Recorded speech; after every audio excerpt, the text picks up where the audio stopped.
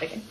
We've had to confront a level of destruction, failure, and bloodshed that feels far removed from our everyday lives, and on some level feels far removed from the gospel. There is some really challenging stuff that we are confronting in this book. And full disclosure, just on where I am coming from, by measure of all personality inventories, right, your Myers-Briggs, your Enneagram, I am conflict avoidant.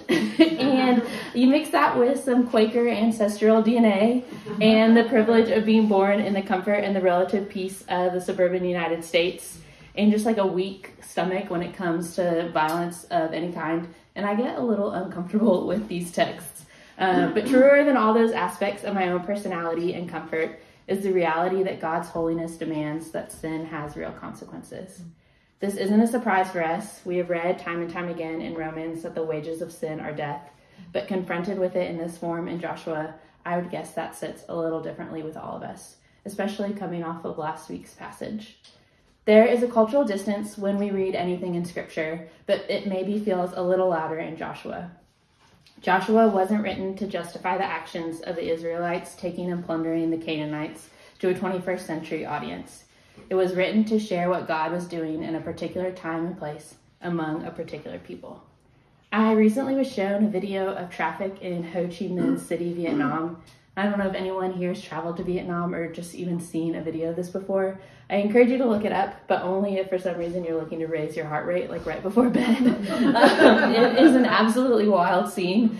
I included a picture on your outline, but imagine an intersection with hundreds of vehicles coming and going in all directions, mostly motorbikes. There's no traffic lights, there's no lanes, no obvious right-of-way rules. It looks like absolute chaos.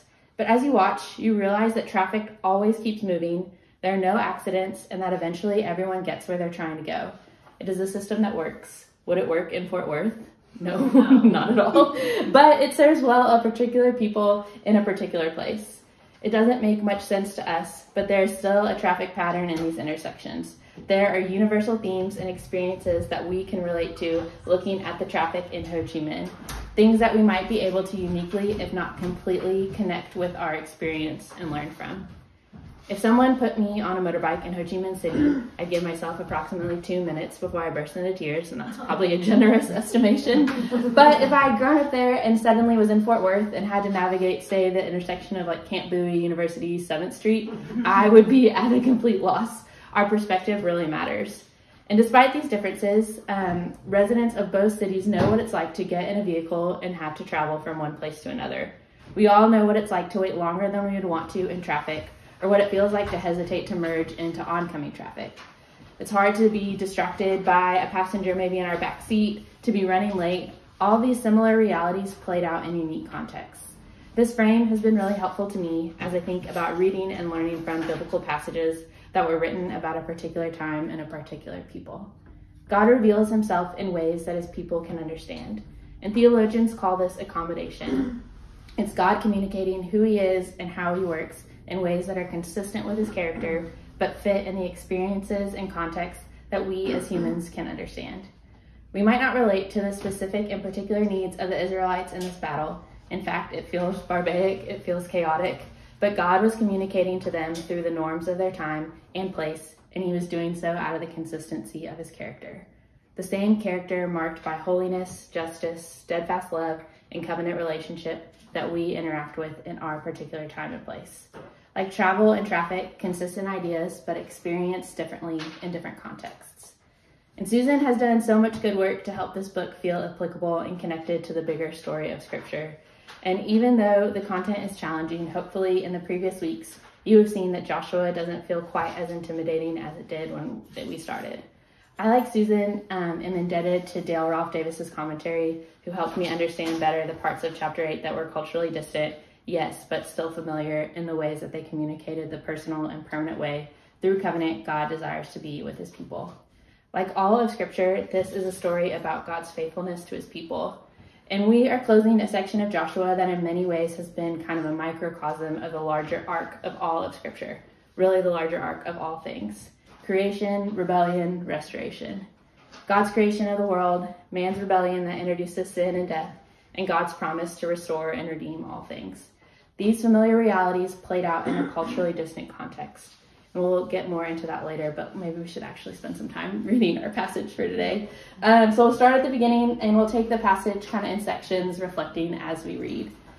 So Joshua 8, verse 1 reads, "And the Lord said to Joshua, 'Do not fear, and do not be dismayed.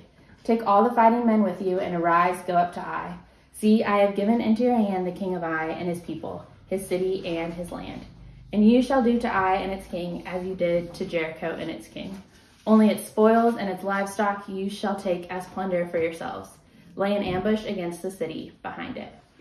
So even after the great military and moral failure of the previous chapter, God's message for his people remains the same.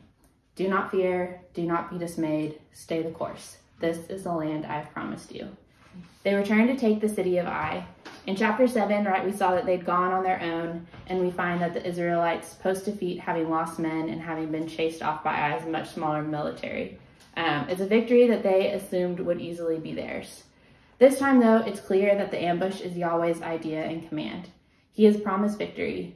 What comes to mind for me is that familiar truth often read about in the Old Testament, but explicitly stated in Psalm 127, that unless the Lord builds the house, those who do so labor in vain. Unless the Lord makes the battle plan, those who fight do so in vain. And this chapter reads as a report of praise to Yahweh for the success of this plan. The reality is that the Israelites do not take the land. It is God that's going to give the land.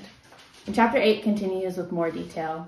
Verse 3 reads, "So Joshua and all the fighting men arose to go up to Ai, and Joshua chose 30,000 mighty men of valor and set them out by night. And he commanded them, 'Behold, you shall lie in ambush against the city behind it. Do not go very far from the city, but all of you remain ready. And I and all the people who are with me will approach the city. And when they come out against us, just as before, we shall flee before them. And they will come out after us until we have drawn them away from the city. For they will say, they are fleeing from us just as before. So we will flee before them. Then you shall rise up from the ambush and seize the city.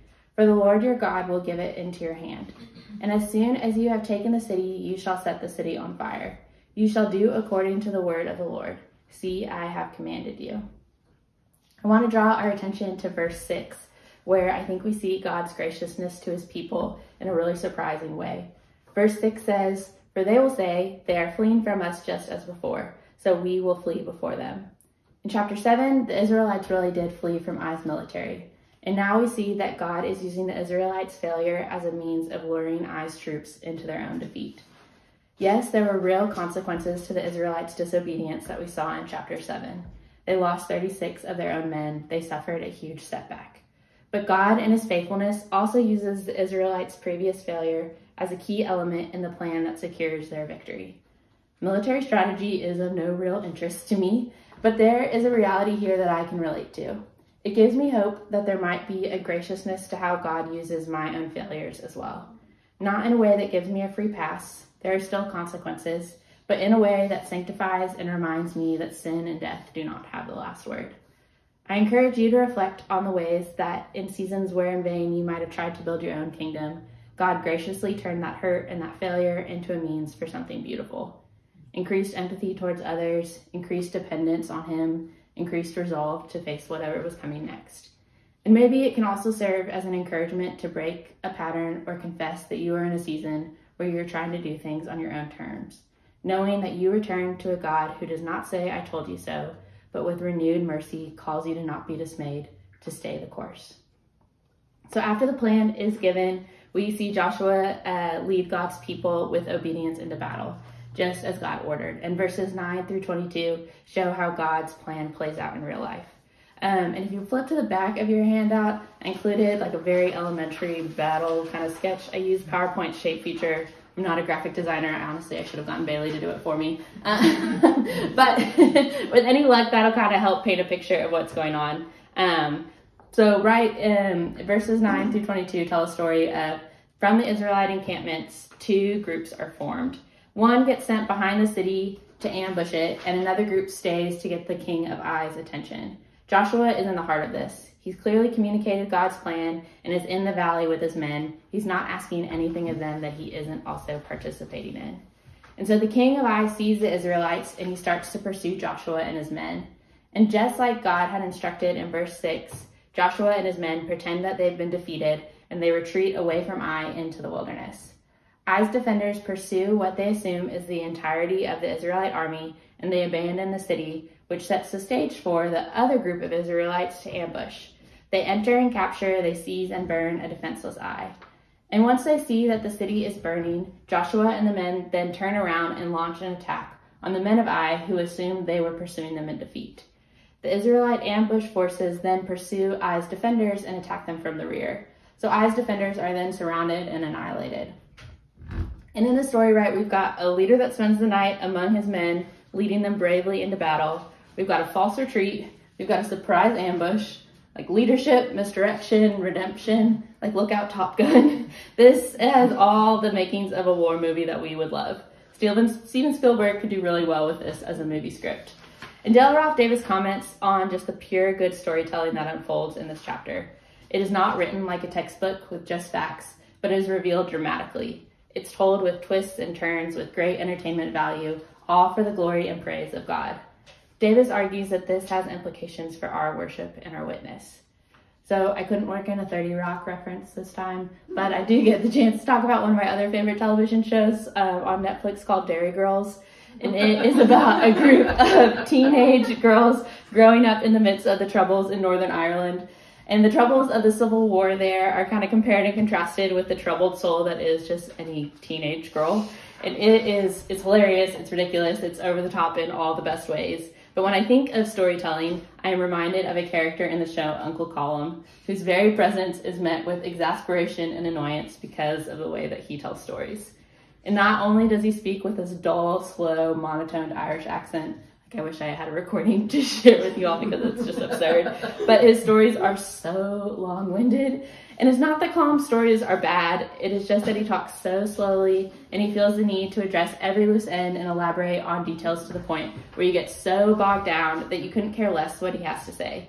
So at one point, Colum is telling this very real and wild story about how he was held at gunpoint by terrorists in his own home. They tied him to a radiator with his shoelaces, and the men steal his van. But when he's telling this story to his family, it takes him about 5 minutes to distinguish that of the two men, one was taller and one was shorter, but only by about an inch. So who's really to say which one was taller and shorter? And the whole family just like completely loses interest. They start talking over and they start leaving the table. And what makes it so comedically brilliant, I think, is that we all know an Uncle Colum, and then maybe on some level fear that we are an Uncle Colum.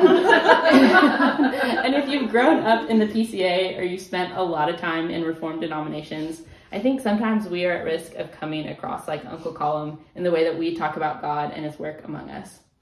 We are quick to get hung up on ironing out all these theological details in a way that does not necessarily draw others in. And I think there's a time and a place for that, but Davis points out and reminds us that we serve a fascinating God.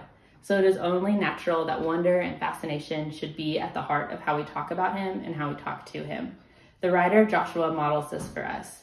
Good storytelling is not just a faithful account, but it's also a fascinating one. And speaking of good storytelling, if we think about the larger biblical story that all of Scripture is a part of, God's creation of the world, man's rebellion that introduces sin and death, and God's promise to restore and redeem all things, the last couple chapters of Joshua have shown us this big picture on a smaller scale.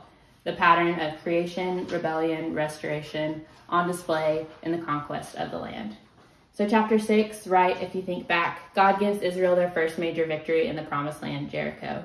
And it's creating, so to speak, a way for God's people to have a promised permanent place to dwell with him. Just like in creation, there's one stipulation. As Adam and Eve were not to eat of the tree of the knowledge of good and evil, the riches of Jericho are not to be plundered, but instead are to be devoted and destroyed as a recognition of God's gift of victory. Like the first fruits command established in Exodus, in which the first of the harvest is devoted in gratitude to the Lord, the first city is to be devoted to the Lord as well. God creates a relationship with his people that is dependent on them trusting him. That is the design, that is our design, but unfortunately the story doesn't end there. In chapter 7, we see Israel rebel against this design. They try to take Ai without waiting for the Lord's invitation, and we see Achan and his family rebel against the specific order to not take anything from Jericho. Achan falls captive to the same serpent theology, as Dale Ralph Davis calls it, that Eve did in the garden. Achan in chapter 7 focuses not on the fact that God gave them the land, but instead on the restrictions that God imposes. Achan does not trust, but instead thinks he knows better and can do better for himself. Chapter 7, we see man's rebellion and its consequence, death. But thankfully, the story does not end there. In our chapter for today, chapter 8, the Battle of Ai, victory for Israel is assured. Despite the rebellion, God remained faithful to his purposes and his promises to be with his people, personally and permanently, through the gift of the land, and shows mercy to Israel. This battle also has one distinguishing feature from the Battle of Jericho that you might have caught in verse 2. God declares that Israel should do to Ai and its king as he did to Jericho and its king. Only its spoils and its livestock you shall take as plunder for yourself. It makes Achan look quite the fool for his scarcity mindset. God stays true to his promise, and Israel's military success is restored, and the land is theirs, but not just the land. Additionally, God blesses his people with the riches of the land as well. This time, Israel gets to plunder and to keep the spoils of the city of Ai. And Melissa Kruger, she's the one that wrote the extra study that's in the binder. She points out in her study that it was not that the Lord wanted to withhold these good things from the Israelites, but he wanted them to trust him in the timing. And I'm not in a position where I am plundering things after a defeat, but this idea of struggling to trust God's timing and provision, that is a reality that I understand. I often live with a chapter 6 and 7 heart, prone to wander, prone to think God is holding out on me. I forget that the story isn't over yet. I'm reminded of the marshmallow test psychologists do with toddlers, where they put like a marshmallow in front of a kid, and they tell the kid that if they wait and don't eat the marshmallow while the researcher is in the other room, then they will get 2 marshmallows. And this idea, right, that kids' life outcomes will be determined by how they respond to the marshmallow test has largely been debunked, but I think the experiment still reveals something about the human heart. Delayed gratification, even on the smallest mini marshmallow level, is hard. Since Eve, humanity over and over again fails the marshmallow test. And spoiler alert, for the rest of the Old Testament, Israel will continue to do so. Yet God remains faithful to his promise to bring another marshmallow, so to speak, to restore his people fully to himself. And chapter 8's victory serves as a tangible reminder to the Israelites of that. God has promised his people the blessing of a personal and permanent relationship with him. But sin has planted in our hearts a seed of doubt that wonders if the second marshmallow really is coming, if it really is going to be worth it, if we really can trust God to provide, and if we can trust the terms of his provision. Davis writes, "It is only as his people lose sight of his generosity, his provision, his goodness, that the cancer of covetousness consumes them."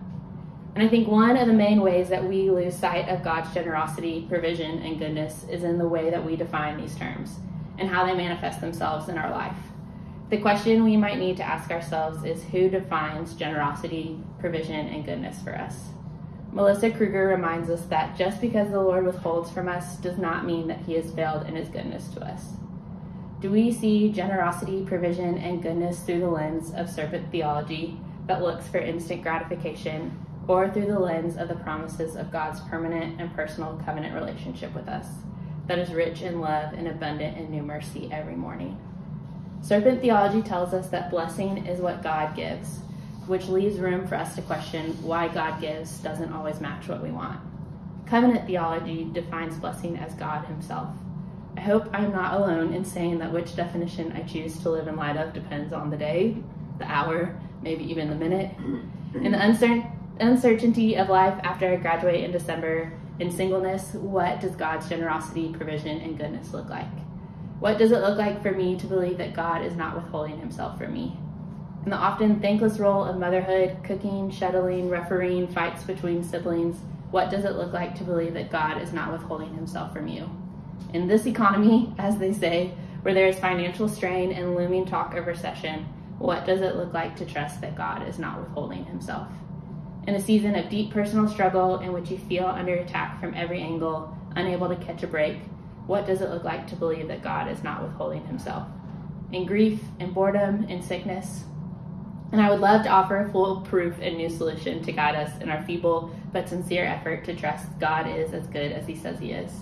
To trust that we are living in light of the full covenant promises in which we can trust God is not withholding himself. To define generosity, provision, and goodness on his terms and not our own. But alas, the practical application here is nothing new, it's nothing flashy. In Joshua 8, the message stays consistent with the means of grace we already know. Our trust in God's blessing is strengthened when we stay connected to God's people and when we stay connected to God's story. Familiar applications that in our rebellion we have often dismissed, yet God's call is to not be dismayed. It's to stay the course. Our connection to him is strengthened through community and story. And that is exactly what Joshua and the people do after the victory at Ai. Their celebration is all about connection. So verses 30 through 35 tell us how all of Israel gathers in the valley between Mount Ebal and Mount Gerizim with the Ark of the Covenant. And Joshua reads the law of Moses and the blessings and the curses that are found in Deuteronomy. And Sean Slate, who was my pastor in Knoxville, when talking about this passage, he draws our attention to verse 33, which highlights the centrality of God's presence in the scene because of the Ark of the Covenant. Slate comments, God has gathered his people to stop and pause in the midst of all things to remind them, you belong to me. Everything I have is a gift that has come from my hand. On occasion, I will babysit for the Sweet Brannigan boys, Becky's grandsons, and putting them to bed involves like a pretty typical routine. We'll read, we'll pray, and then we sing a hymn. And God bless them for listening to me sing an a cappella solo right before bed. Not sure how that would get anyone in the mood to go to sleep, but it only gets worse because I have been caught multiple times confidently starting a hymn that at church I wouldn't ever feel the need to look at the bulletin or the screen during, but when it's just me, I'm not quite as successful. The lyrics get jumbled. I usually have a very confident first few lines and then that wanes. It was my sin that held him there until it was accomplished. As wounds which mar the chosen one bring many sons to glory. No, that is not the right order. But what this routine has reminded me is that there are things I know within the context of community that I don't know by myself. And I think we see that same truth reflected in the end of chapter 8. There is Joshua reading the blessings and the curses before all the assembly of Israel and the women and the little ones and the sojourners who lived among them. Obedience and trust are not independent tasks. We encourage one another to believe in the goodness of God, to not be dismayed, to stay the course. Alone we jumble the lyrics, but together we sing with confidence. And the valley between Mount Ebal and Mount Gerizim is also a significant location in terms of the greater story of God's covenant relationship with his people. This valley would be located in Shechem, where God first established his covenant with Abraham, where the promise of a great nation and the land was first made in Genesis 12. Roughly 600 years before the Battle of Ai. That is a long time. As God's people experience the fulfillment of that promise, they are taken to the place where it was first made. Meanwhile, I get goosebumps when I really think about that. Place is such an important way God accommodated to the Israelites. In Joshua, we have seen rocks and graves and altars erected and named so that the Israelites might remember the character of God when they are in that place. And here, in this place, we as readers see the promises of God both made and then 600 years later fulfilled. When we stay connected to the story, when we study it, read it, sing of it, talk about it, we create a place in our hearts and minds where we can stay connected to the truth of what God promises he will fulfill as we wait for the long ago promise made that Jesus will return. And as we close, I want to kind of think more about the blessing and cursing language that we see in this passage. What does that mean? How do we relate to this? It can be kind of confusing in our day and age to think about blessings and curses. And in that, I think we kind of fall captive to another false theology. And it's not serpent theology, but what Sean Slate calls Chance the Rapper theology. And Chance is a musical artist that had a hit song in 2016 in which there was this line, when the praises go up, the blessings come down. It is like, yes, I should not be a rapper, McKenna, please. And it is repeated throughout, but in the same way that the song gets completely reduced to that one line when it gets stuck in my head, right? That's really the only part of the song that I know. God is reduced when we live out of this reality. When Slate talks about this theology, he lays it out this way. Be bad, get cursed. Be good, get blessed.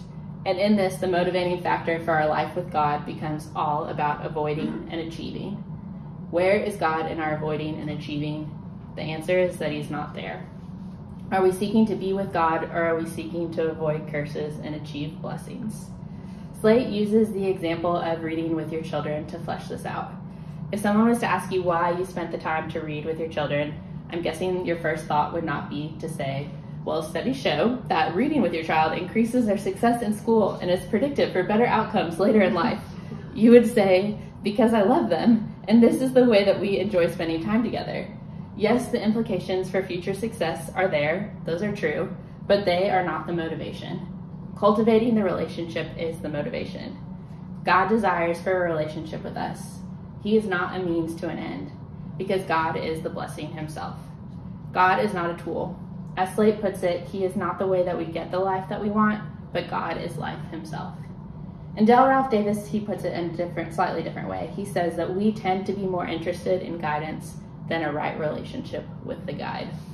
That one hits pretty close to home. And on the flip side, experientially, I think our tendency for avoidance, right, that drive that we have to avoid bad things is not for nothing. We know that curses are real, right? Last week we talked a lot about how sin has real consequences. We were not short on coming up with examples of how the sin of an individual impacts a larger community. There are things that we do in life that lead to anxiety, division, exploitation, and death. Things that do not reflect the character of God. And just as the blessing is God, curses are the absence of him. God explicitly writes out blessings and curses in Deuteronomy, and Joshua read them in this chapter as a reminder to the Israelites that the way of disobedience leads to death. We see the consequences of disobedience absent of faith in the way that Jericho was verbally cursed at the end of chapter 6. And in chapter 8, we see a specific punishment reserved for the king of Ai, that through the context of the Old Testament, we know to be a curse as well. So verse 29 reads, "And they hanged the king of Ai on a tree until evening. And at sunset Joshua commanded, and they took his body down from the tree and threw it at the entrance of the gate of the city, and raised over it a great heap of stones, which stands there to this day." Deuteronomy 21:23, part of the very blessings and curses that Israel would have read together in the valley, states that anyone who is hung on a tree is under God's curse. The king of Ai, hung on a tree, is cursed as a representative for the wickedness of his people. So here in Joshua 8, the sins of Ai are dealt with, and God simultaneously fulfills the long ago made promise of land to his people. But we still have a problem. Right, Deuteronomy 9:4-5, which Susan has referenced frequently, tells us that Israel was no more righteous than the Canaanites. The Israelites were not chosen because their obedience was something to be rewarded, but because it was God's purpose to choose them to demonstrate his faithfulness to his promises. The book of Joshua fulfills a promise, but it does not solve the ultimate problem. The covenant is renewed, God is faithful on his end, but it won't take us long to see the Israelites return to disobedience. A people called to be a blessing to the nations as a witness to God's covenant faithfulness walk in disobedience and continue to do things that lead to anxiety, division, exploitation, and death. God in the same covenant relationship will solve this problem, but to see how, we must zoom out and fast forward, recognizing the larger covenant pattern and story God is authoring. Curses are real, and that is why in the Gospels we again see a king hung on a tree. Jesus on the cross takes the curse that we deserve. He serves as a representative for his people. In Christ, we see that God does not inflict a punishment that he is unwilling to take on for our sakes. Galatians 3:13 reads, "Christ redeemed us from the curse of the law by becoming a curse for us." The king of Ai, just as guilty as his 12,000 constituents, is cursed. But Jesus, our king, blameless, free of wickedness, takes on a curse so that all, Galatians goes on to say, might receive the promised Spirit through faith. In Christ, we are not instruments of God's judgments as the Israelites were called to be, but God takes the judgment on himself so that we might be recipients of his mercy and his faithfulness. Jesus, as 1 John 2 puts it, is our advocate when we sin, and we are called to witness and walk with God in light of that. We do not walk in avoidance or achievement, but instead we walk with God, knowing our blessing is God himself, and knowing our curses God has taken on himself, so that we might be with him personally and permanently. Thanks be to God for that reality. Might his Spirit kindly connect us to the community and the story that reminds us how to live in light of it being true. Amen. Thank you all.